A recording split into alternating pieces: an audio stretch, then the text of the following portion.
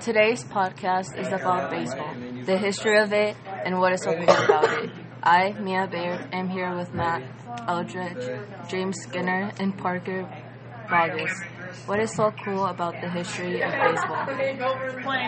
Well, baseball has been around for a very long time. Baseball ended segregation. Jackie Robinson was the first black person to play in the major leagues. It made people allow black people. I love baseball. Baseball is one of those sports that makes you think unlike other sports. Baseball is also one of those sports that has a lot of strategy. You have to know what you're doing every pitch.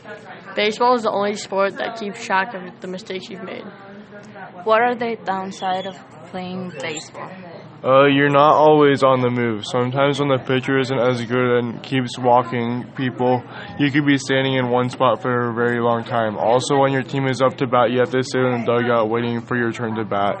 Also, if you don't have very good hand and eye coordination, it is also a downside because the pitch that is coming very fast, you have to have fast reflexes. People that don't like baseball don't like it because they don't understand it. They don't understand the hitting or fielding.